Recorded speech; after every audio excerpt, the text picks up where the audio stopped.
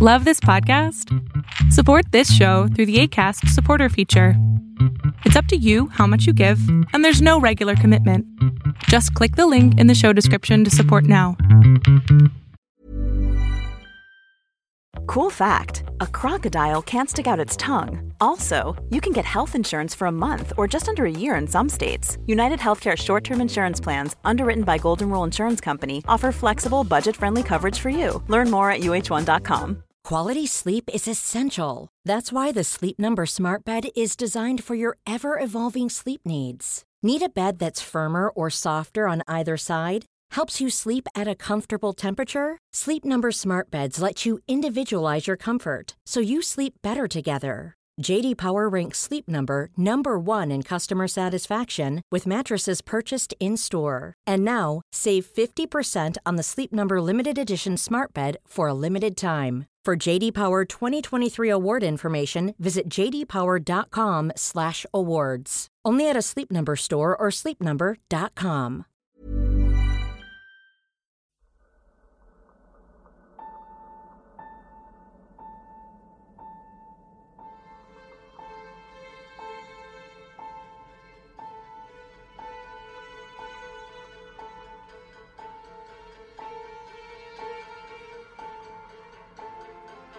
From the blackest corners of your mind, they call, pulling you deep into shadow, twisting your senses, keeping you from sleep.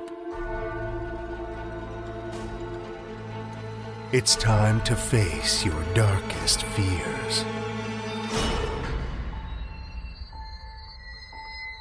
This is Tales to Terrify.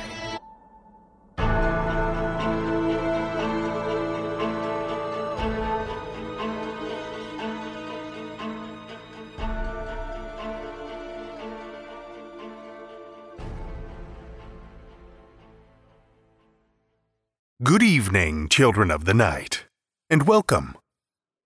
Hard to believe it's the middle of January already, isn't it?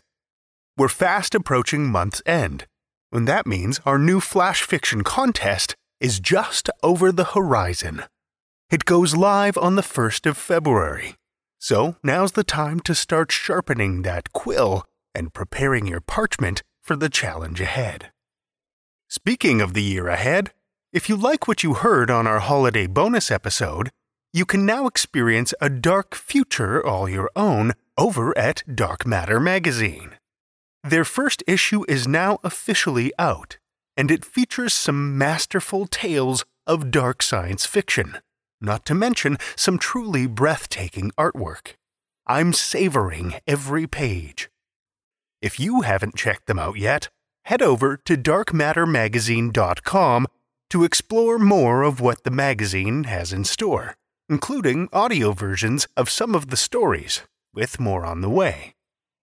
And while you're there, visit the Dark Matter magazine shop to check out some pretty sweet swag and sign up for a subscription.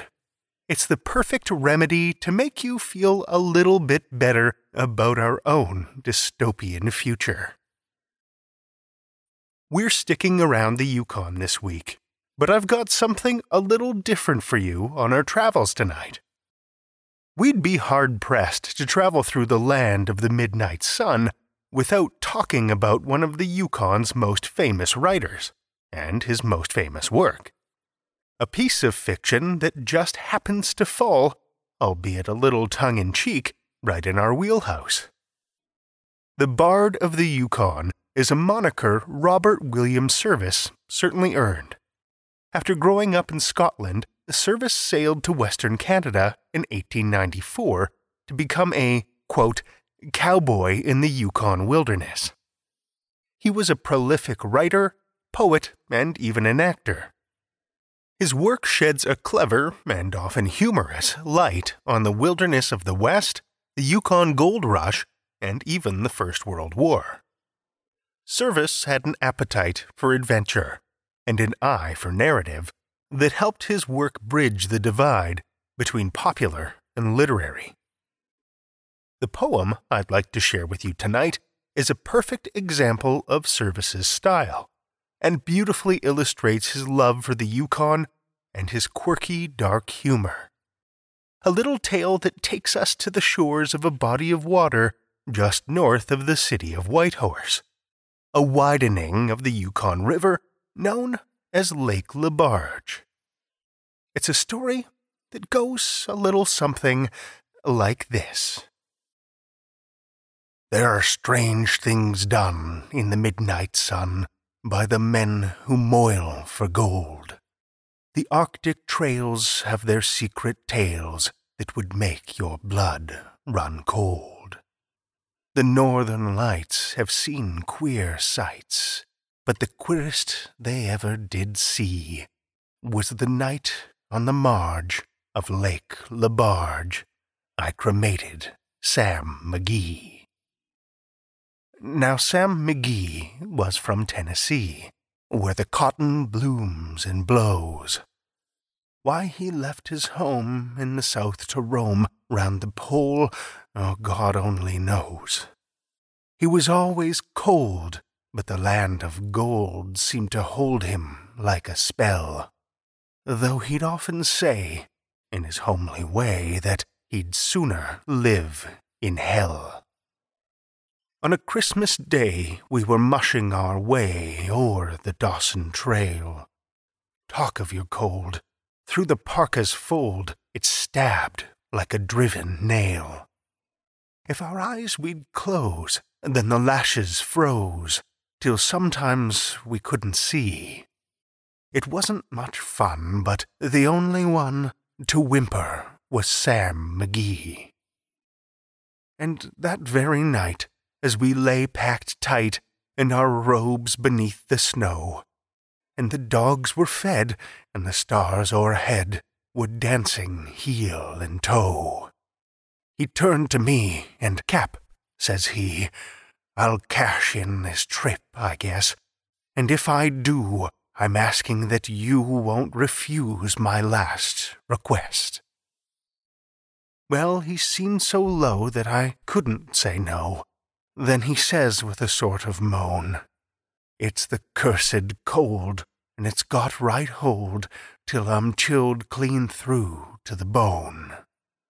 Yet 'tain't being dead, it's my awful dread of the icy grave that pains. So I want you to swear, foul or fair, you'll cremate my last remains." A pal's last need is a thing to heed, so I swore I would not fail. And we started on at the streak of dawn, but God, he looked ghastly pale. He crouched on the sleigh, and he raved all day of his home in Tennessee. And before nightfall, a corpse was all that was left of Sam McGee. There wasn't a breath in that land of death, and I hurried, horror-driven, with a corpse half hid that I couldn't get rid because of a promise given. It was lashed to the sleigh, and it seemed to say, "You may tax your brawn and brains, but you promised true, and it's up to you to cremate those last remains." Now, a promise made is a debt unpaid, and the trail has its own stern code. In the days to come, though my lips were dumb, in my heart how I cursed that load. In the long, long night, by the lone firelight, while the huskies round in a ring howled out their woes to the homeless snows. Oh God, how I loathed the thing. And every day that quiet clay seemed to heavy and heavier grow.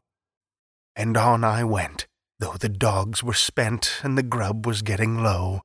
The trail was bad, and I felt half mad, but I swore I would not give in. And I'd often sing to the hateful thing, and it hearkened with a grin. Till I came to the marge of Lake Lebarge, and a derelict there lay. It was jammed in the ice, but I saw in a trice it was called the Alice May. And I looked at it, and I thought a bit, and I looked at my frozen chum.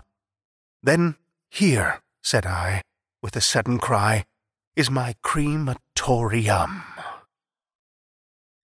Some planks I tore from the cabin floor, and I lit the boiler fire. Some coal I found that was lying around, and I heaped the fuel higher. The flames just soared, and the furnace roared, such a blaze you seldom see. And I burrowed a hole in the glowing coal, and I stuffed in Sam McGee. Then I made a hike, for I didn't like to hear him sizzle so, and the heavens scowled and the huskies howled, and the wind began to blow. It was icy cold, but the hot sweat rolled down my cheeks, and I don't know why. And the greasy smoke in an inky cloak went streaking down the sky. I do not know how long in the snow I wrestled with grisly fear, but the stars came out, and they danced about ere again I ventured near. I was sick with dread, but I bravely said, "I'll just take a peep inside. I guess he's cooked, and it's time I looked." Then the door I opened wide. And there sat Sam, looking cool and calm, in the heart of the furnace roar. And he wore a smile you could see a mile, and he said, "Please close that door. It's fine in here, but I greatly fear you'll let in the cold and storm. Since I left Plum Tree down in Tennessee, it's the first time I've been warm." There are strange things done in the midnight sun by the men who moil for gold. The Arctic trails have their secret tales that would make your blood run cold. The northern lights have seen queer sights, but the queerest they ever did see was the night on the marge of Lake LaBarge I cremated Sam McGee. That was Robert Williams Service's delightfully dark poem, The Cremation of Sam McGee, a classic to kickstart our episode this week. Our first story this evening comes to us from Louis B. Rosenberg. Louis Rosenberg is a writer, researcher, entrepreneur, and inventor. He is the author of sci-fi graphic novels Monkey Room, Eons, Upgrade, and Arrival Mind. He is also the author of the award-winning web series Lab Rats and has a feature film, Twice Cut, scheduled for release in 2021, starring Samuel L. Jackson and Naomi Watts. He is also a well-known researcher in the field of artificial intelligence, experience which, I'm sure you'll see, comes in handy for the story you'll hear tonight. Listen with me, children of the night, to Louis B. Rosenberg's Dogs, Cats, and the End of the World.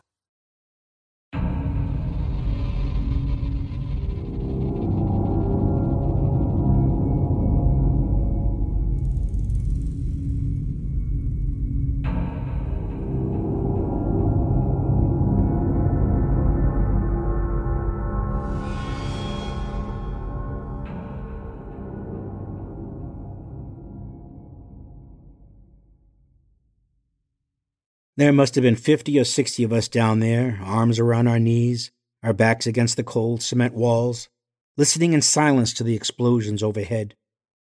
I didn't know any of these people, but I could sense that most were in denial, refusing to believe that this might really be the end. I was probably in denial too, but I tried to distract myself, focusing on the 25 feet of solid concrete that separated us from the chaos above. Such a simple material, concrete, invented over 2,000 years ago, and yet it was the only reason we were still alive. Well, that and the plastic drums of water and beans that someone had the good sense to stockpile. It's the little things that matter, I whispered to a man sitting beside me, his young daughter asleep in his lap, his wife just a photo in his hands. He didn't respond, but his eyes met mine. They were kind eyes, expressing that we were all in this together. Of course, that's only because he didn't know who I was. He had no idea that the slaughter above was all my fault. Well, it wasn't entirely my fault, but the seeds were planted by a decision I made 2 decades prior. A decision about dogs and cats of all things. Raccoons and squirrels, too. I'm an animal lover, for God's sakes. I should have known better. We all should have. Back then, I worked for Open Minds, an activist corporation, intended as an engine for good. Our mission was to ensure that all low-level software deemed essential to daily life and liberty was made freely available to the public around the world, thereby preventing any single company from controlling our critical infrastructure.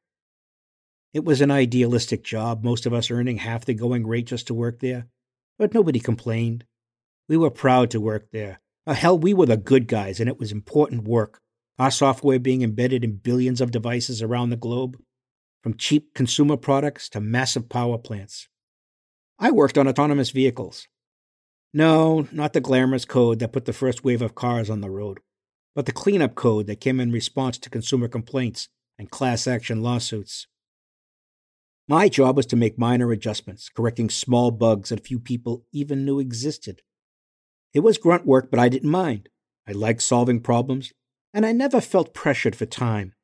That is, until an urgent project landed on my desk, hand-delivered by my boss.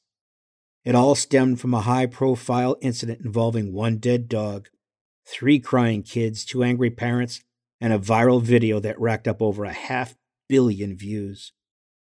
Euphemistically called a puppy problem by the New York Times, the facts were simple. A playful dog ran into the street, and a driverless taxi failed to stop, killing the beloved pet in front of a horrified family. It was all caught on camera, including the gut-wrenching footage of 3 sobbing kids standing over their furry friend, mashed and mangled.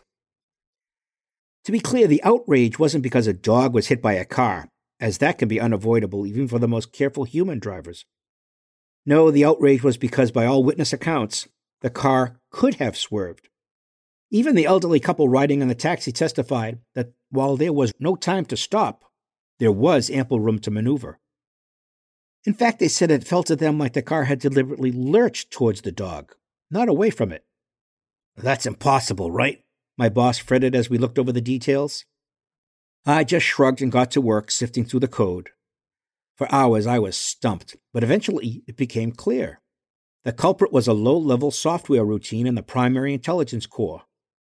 Known simply as the RK algorithm, the code had been deployed over a year prior and was already adopted by all major automakers. By our best estimates, the algorithm was already live in the autonomous controllers of over 50 million cars, with another 100 million cars scheduled to get the code by software upgrade over the next 6 months. This was not good. My task now was to find the error and fix it. Fast. Really fast. Reviewing the data history, I quickly confirmed that the car's vision system had detected the dog with sufficient time to react. I also confirmed that the core had correctly categorized the dog as a living creature to be avoided through aggressive evasive action. And yet the vehicle failed to swerve. In fact, the witnesses were absolutely correct. The RK algorithm, which had never caused us any problems before, had aimed the car directly at the helpless dog. This was bad, really bad. For 20 hours straight, I studied the code, baffled by how this could happen. There was just nothing in the software that could possibly instruct an autonomous vehicle to suddenly swerve into a defenseless dog. And yet it did. And it wasn't a hack or a virus or malicious action. Hell, it didn't even trigger a warning flag or an error message or anything. This meant that there had to be a significant bug hidden deep inside the control routines. At least that's what I assumed until I noticed the one thing that was not visible in the video footage circulating online. The squirrel. It turns out the dog had run into the street in pursuit of a wily squirrel. In a split second, the intelligence core determined that swerving around the dog would mean hitting the squirrel and vice versa. The RK algorithm then performed a few quick calculations, computing that avoiding the dog had a 0.002% higher risk of losing control of the vehicle than avoiding the squirrel, and so it chose the lower risk alternative. This produced one dead dog, one relieved squirrel, and a lot of angry people. I grabbed the data and ran down the hall. The witnesses were right, I told my boss with excitement. The car did swerve into the dog, but there was a valid reason: to avoid a squirrel. The Corps had to make a decision, so it chose the less risky maneuver. I showed him the data. The algorithm is good.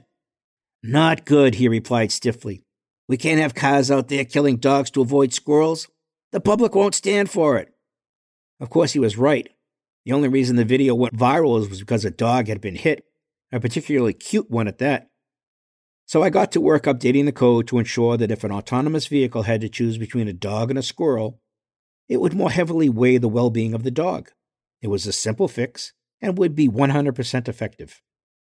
My boss still wasn't happy. What if next time it's not a dog and a squirrel, he argued.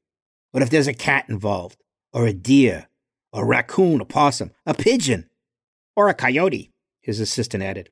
I once hit a coyote. Exactly, he shot. We need to handle the general case. So I went back to work. Instead of specifying dogs and squirrels, I updated the algorithm to weigh each species by its estimated intelligence. If it had to choose between a cat and a snake, it would more heavily value the well-being of the cat. If it had to choose between a deer and a frog, it would more heavily value the well-being of the deer. The solution seemed reasonable and it solved the problem.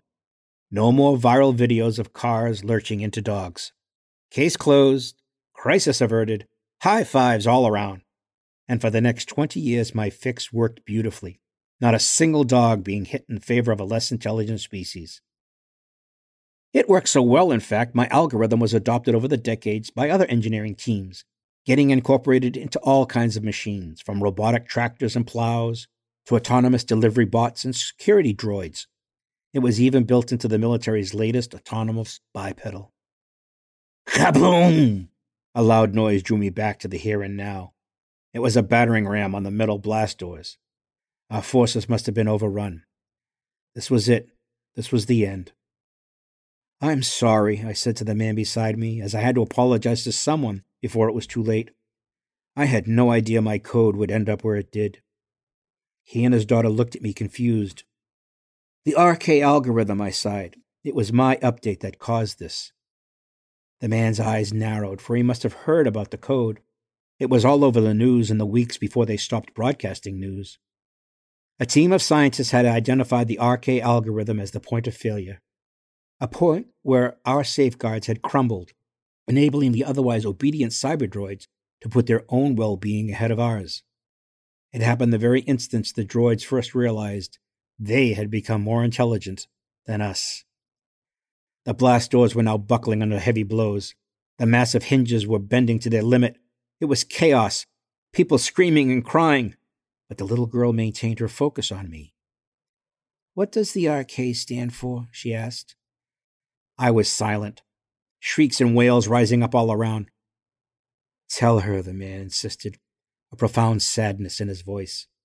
That's when the doors came crashing in, glowing eyes visible beyond. Tell her, the man repeated. So I did, whispering as apologetically as I could. Roadkill.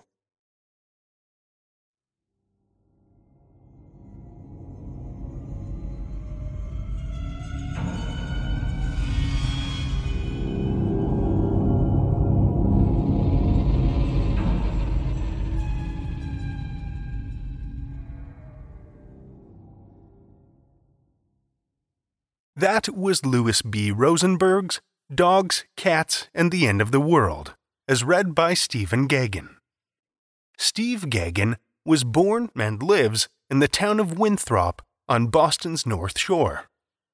A graduate of the Citadel, the military college of South Carolina, he spent the next 7 years in the U.S. Navy as a mixed-gas diving and salvage officer. Stephen then joined the family insurance and tax preparation business. In his off time, his passions are sailing, cooking, and diving. He is the author of 2 books, Bravo 2 Sierra and Code Alpha, both military thrillers. He is also the author of several short stories and is working on his third novel. His two greatest adventures are diving on the USS Arizona in Pearl Harbor, Hawaii in 1983, and participating in an expedition down to the RMS Titanic off Newfoundland, Canada in 2001. Stephen is married to his wife, Grace, and has two children, Kyle and Amanda. If you want to learn more about him, check out his website at stephenrgagan.com. Link is in the show notes. Thank you, Stephen. Quality sleep is essential. That's why the Sleep Number Smart Bed is designed for your ever-evolving sleep needs. Need a bed that's firmer or softer on either side? Helps you sleep at a comfortable temperature? Sleep Number Smart Beds let you individualize your comfort, so you sleep better together. J.D. Power ranks Sleep Number number 1 in customer satisfaction with mattresses purchased in-store. And now, save 50% on the Sleep Number Limited Edition Smart Bed for a limited time. For J.D. Power 2023 award information, visit jdpower.com/awards. Only at a Sleep Number store or sleepnumber.com. Life is full of what-ifs. Some awesome, like what if AI could fold your laundry? And some, well, less awesome, like what if you have unexpected medical costs?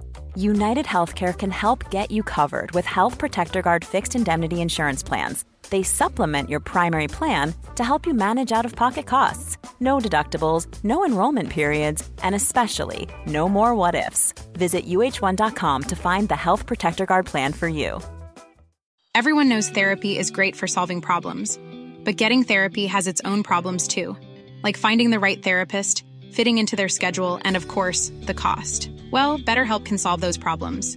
It's totally online and built around your schedule. It's surprisingly affordable too. Connect with a credentialed therapist by phone, video, or online chat, all from the comfort of your home. Visit BetterHelp.com to learn more and save 10% on your first month. That's BetterHelp, H-E-L-P. Our second story this evening comes to us from Julia August. Julia August's short fiction has appeared in The Dark, Unlikely Stories Journal of Unlikely Academia, Lightspeed's Women Destroy Fantasy, and elsewhere. Find out more at juliaaugust.com.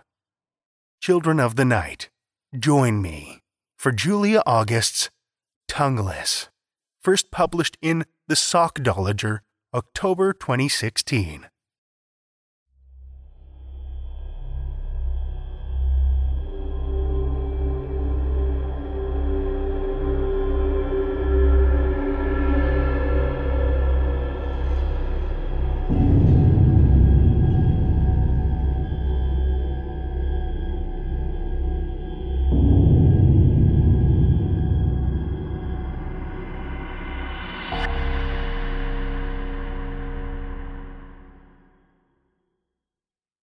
There was a white light in the dark where there shouldn't have been. It lit up the window and glowed around the door, so I said, "Hello? Is someone out there?" And no one replied. I wrestled the bolt back and stepped out into the porch on my bare toes, shivering as the breeze pushed up my cotton nightie. There wasn't anyone there. The light beamed down unnaturally from above. I looked up and saw the thing blotting out the stars, just as everything went black. Sensation came back slowly. I lay on my back, splayed carelessly, my legs and cheek pressed naked against metal. My nightie was almost up to my waist. I tried to move and couldn't. Everywhere, a cold, unwavering light washed across the asymmetric floor.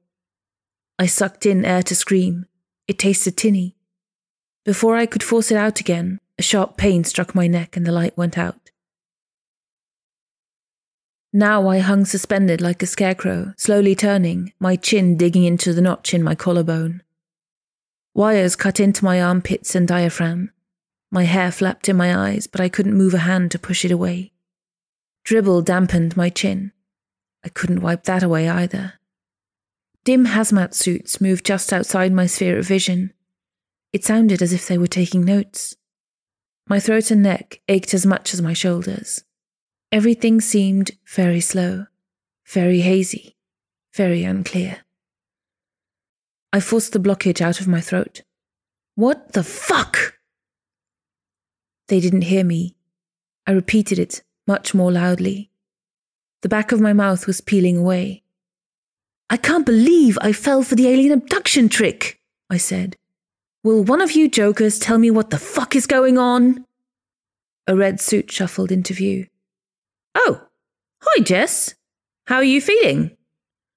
Pretty fucking awful. What's going on? Standard procedure, Jess, Paolo said innocently. You know the routine. I wrote the fucking routine. Why am I here? Language, he said, and vanished behind me again. I wasted a few minutes and a lot of my remaining breath on trying to kick free. I shouldn't have bothered.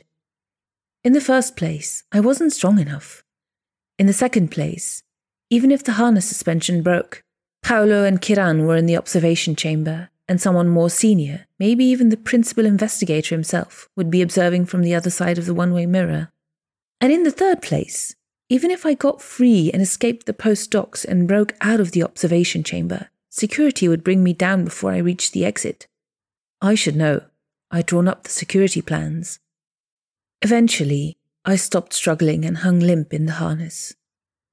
They would have taken the necessary samples while I was unconscious. I'd drawn up that procedure too. In the background, the computer fan hummed so loudly it must already be processing the data. The ribbons of my nightie fluttered under my chin. I bit my tongue until the pain cleared some of the drug-induced haze out of my head. Paolo? The suit shuffled back into view. Yes, Jess? Where's Steve? I want to talk to him. I don't think he wants to talk to you, Jess. Are you fucking kidding? The least he can do is come down himself and tell me what's going on. You can't do this. I'm the project coordinator. It's in my contract. You got fired from the project, Jess. Did no one tell you? No. When? Oh, I don't know. Last night. Kiran, when did they decide to use a human subject for this one? I can't believe I'm hearing this. You can't do this to me. You need me. I guess Steve thinks he doesn't, Paolo said. I guess maybe he remembered who pulled the name out of the hat for the last one. You are kidding me, I said in disgust. He's not still pissed off about that skinny blonde chick, is he? How was I meant to know? Well, that's the thing, Jess. I kind of think he thinks you did. The system has a list of names for when we need a test subject for whatever the military's brought in this time, and the nearest cow won't cut it. No known family, friends, mortgages, pets, socially important jobs, stuff like that. You input your requirements and the computer spits a random name out. I didn't write the program. I didn't draw up the list. I don't bring in the test subjects either. We have grad students for that. I guess I didn't feel very sorry standing over what was left of the blonde chick. It was a mess, all right. We could have lost our funding for that one.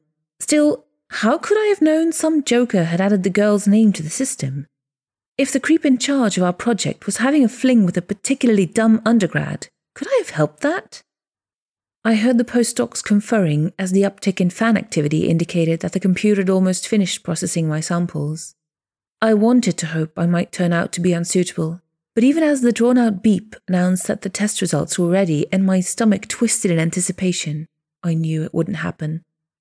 Anyway, there was always another experiment.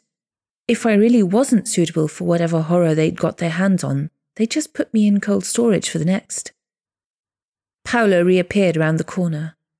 Congratulations, he said, grinning through his smoked glass visor. You'll do. My stomach twisted tighter. Now wait a minute, don't make a fuss, Jess. You know it won't help. Don't you fucking patronize me. I hope you end up on the list, you bastard. I hope they stick another meteor virus in you and watch you fucking dissolve. Now, said Paolo, approaching cautiously. I kicked out as hard as I could. He backed off, leaving me swinging in my harness, my nightie flapping at my knees. There's no need to be like this. It's just a job, you know. Kiran, this would be a really good time for you. A spike of pain in my upper arm told me Kiran had injected the standard paralytic.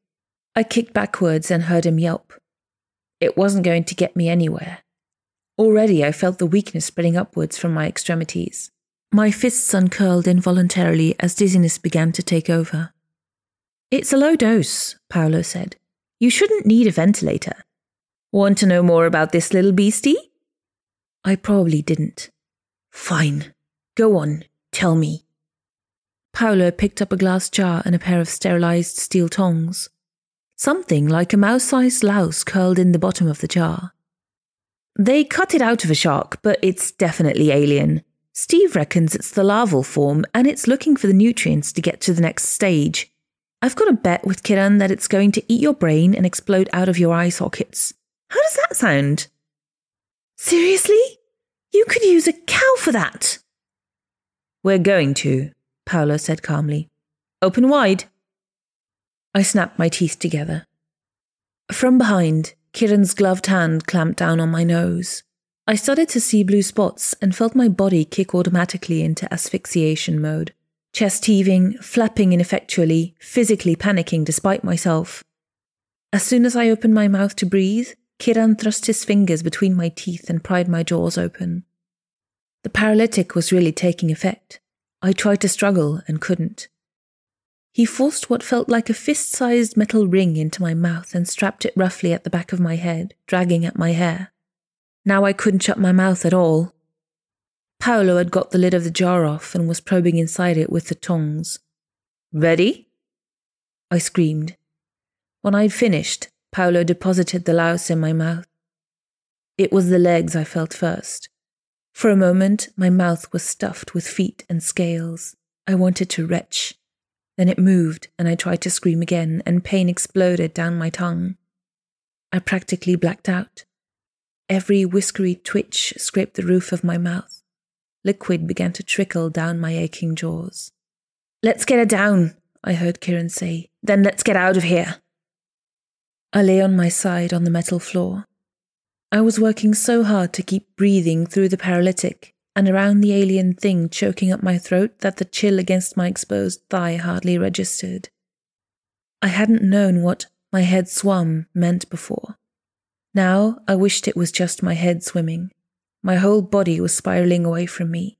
Sensation sprang at me out of the black fog and washed away. A puddle of drool and blood was collecting beside my cuffed hands.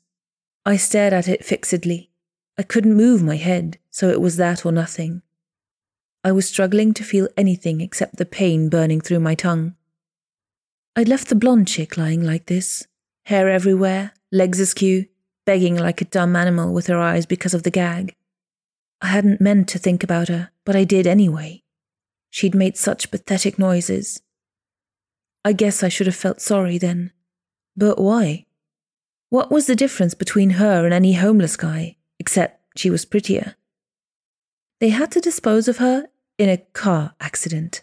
She wasn't very pretty when the meteor virus was done. I wasn't going to be either when this thing burst out of my skull. They'd probably have to send the car off a cliff and torch it too. I guess I shouldn't have done it. I didn't have anything against her.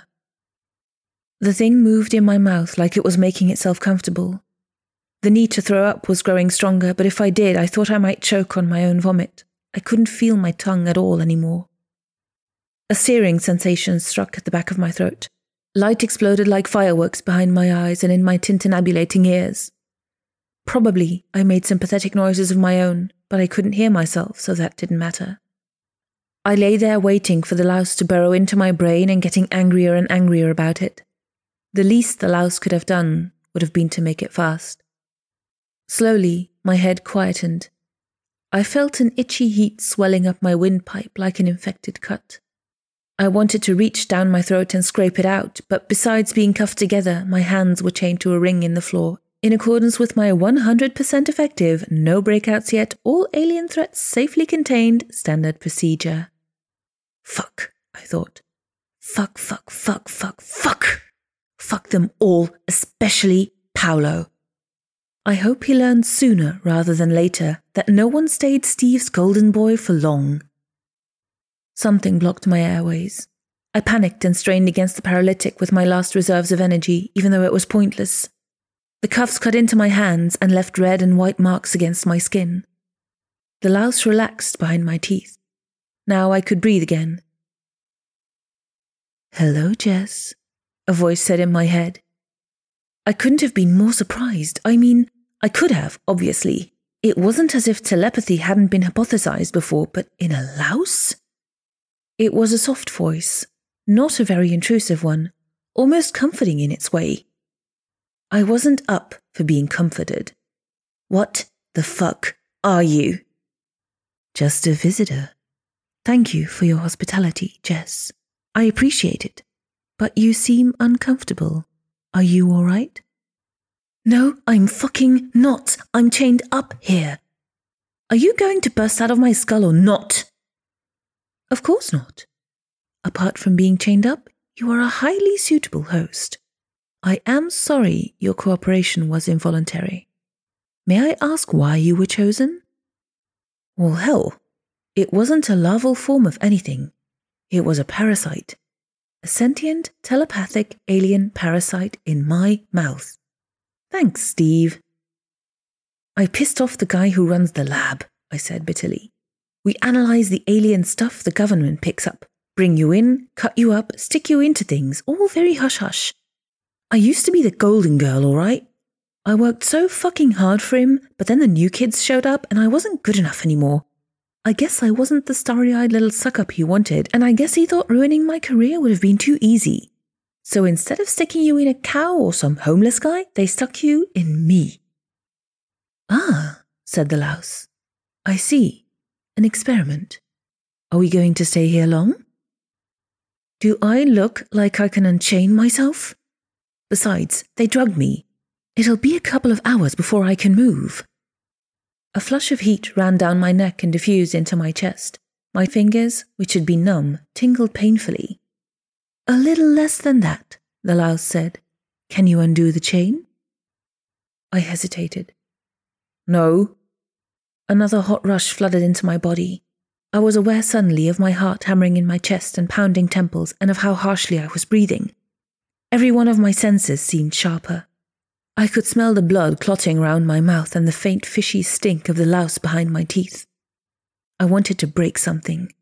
The urge just came over me in a sudden, violent rush. "You apes are so hormonal," said the louse comfortably in my head. It sounded like a grandmother. Not my grandmother, just the perfect smiling grandmother everyone thinks everyone else must have. "I like it. Try now." It hurt. I didn't even bother to break the cuffs, because you can do most things with your hands cuffed in front of you anyway. I pulled at the chain until I strained a muscle in my shoulder, then pulled harder because the pain made me want to break things even more, then smacked myself in the face and tumbled backwards when the chain broke. Fresh blood poured down my throbbing face. I stuck my tongue out to lap it up without thinking about it until I realized something else was thinking for me. I got unsteadily to my feet. The hormonal cocktail of rage and violence still sloshed through me, but my legs were cramping like nobody's business and I was bruised from head to toe. I clung to the dangling harness and stared at the mirror. In my nightie, scraped and blood-streaked, with my dark hair tangled around my sallow face, I looked like a ghost. Probably one haunting a Victorian insane asylum, going by the spider arms of the gag forcing my jaws apart. It wasn't my tongue I'd stuck out. The louse twitched its antennae at me over my broken lips. I actually did throw up. I fell to my knees, scrabbling at the straps around my head, and flung the gag from me as far as it would go. It bounced off a wall in the corner. I spat and clawed desperately at my wriggling mouth until it felt like I was trying to pull out my tongue, the tongue I didn't have anymore. "Don't do that," said the louse reproachfully. "I've already joined myself to your stump. That's why we can talk." "My tongue," I said, only it came out flubbed and fumbled. "What did you do?" "I ate it. You don't need it anymore. You have me now." Its softness wrapped round me like a blanket. I couldn't breathe. I couldn't see clearly. I had an alien telepath in my mouth and in my head, and I knew where that went. I couldn't hide it. I couldn't hide from it. I didn't know what it wanted, although a vision of tanks and tests and intricate dissections crossed my blurring eyes so vividly I was sure I hadn't been the one to think it. I imagined the louse tumbling from the stars and chewing into its shark and boring itself silly flapping between the coral reefs. Now it was on land. Now it had something more interesting to study than jellyfish. Now it had me. I was about to throw up again. I forced my mouth open and got a firm grip on the louse. Before I could pull, the louse said, "Don't you want to get out of here?" That cut through my panic. I did. I very much did, especially since I knew that on the other side of the two-way mirror, Steve would have thumped the button that kicked security out of its kennel. Any minute now, I was going to have company, and they weren't going to sit me down and say how nice it was I'd survived the experiment and ask if I wanted a cup of tea. If I was lucky, I'd end up back in that harness. If I was really lucky, they'd have the sort of questions you answered with a survey, not an autopsy. I pulled myself upright. I could live with the louse for as long as it took to avoid being cut up into scientifically fascinating pieces. I know the door codes and the lab layout. I probably can't get past security. They're big guys. This time, even though I was expecting it, the rush of hormones hit like a hammer to the head. I swayed, seeing the world suddenly through a hot scarlet mist. Fury discolored the walls and mirror, which shimmered disconcertingly as if I could have just stepped through it. The impulse to hurl myself at the mirror seized me by the throat, even though I knew the mirror was bulletproof glass. On the other side, though, stood Steve and Paolo and Kiran. I wanted to raise my cuffed hands and hammer the glass until it smashed into jagged shards. I seemed to be growing, or glowing, or definitely heating up in my too tight skin. I was just capable of realizing I was not entirely in control of myself. At the same time, it was exhilarating. I felt as if I could punch through brick walls. "I think you should leave now," said the louse. Somewhere in the dwindling part of my brain I could still access. The tanks loomed up again, imagined or remembered, and now I could see through the alien glass the collected specimens or what remained of them. Another blast of hormonal emotion wiped the image out. I had the disconcerting sense the louse was getting the hang of a set of unfamiliar controls. "I know some people you should meet, but first I think you should have one last chat with your experimental friends in there. Don't you?"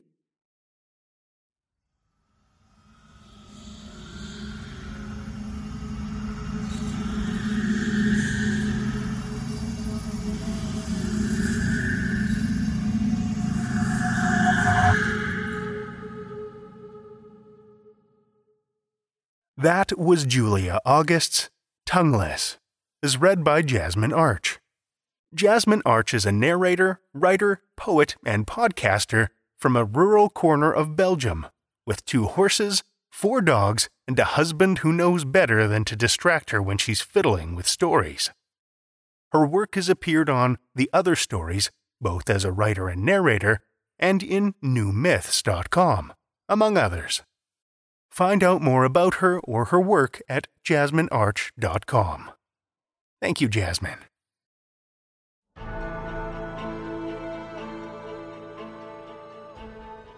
Well, children of the night, the hour is late, and we've run out of tales to tell. For now. Tales to Terrify is made possible by the tremendous generosity of our supporters over on Patreon and PayPal. If you're not a supporter already, head over to patreon.com/Tales to Terrify, where you'll find all kinds of perks, from ad-free episodes and bonus content to shoutouts and merch packs. Every dollar helps, and we appreciate it so much. Want another way to support the show that doesn't cost a cent? Head over to Stitcher or Apple Podcasts and leave us a 5-star review. You'll not only put an unnaturally wide smile on our twisted faces, but help new listeners discover our terrifying tales. You can also share your love of the show by wearing some Tales to Terrify merch. TalesToTerrify.com/merch will shoot you over to our TeePublic store, where we've got a great collection of creepy, custom, and curated designs that's always growing, so check back often.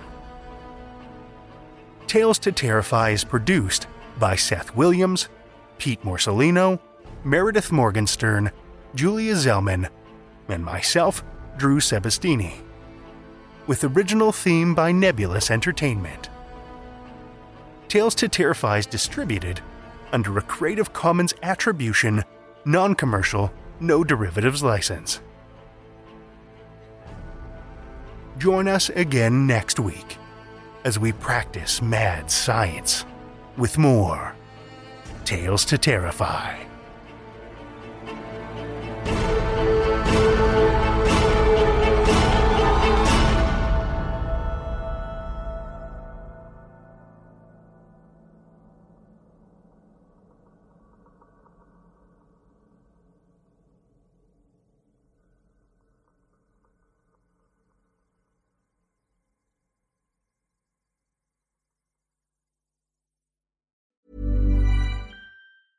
Hey, it's Paige DeSorbo from Giggly Squad. High quality fashion without the price tag. Say hello to Quince. I'm snagging high-end essentials like cozy cashmere sweaters, sleek leather jackets, fine jewelry, and so much more. With Quince being 50 to 80% less than similar brands. And they partner with factories that prioritize safe, ethical, and responsible manufacturing. I love that. Luxury quality within reach. Go to quince.com/style to get free shipping and 365-day returns on your next order. Quince.com/style.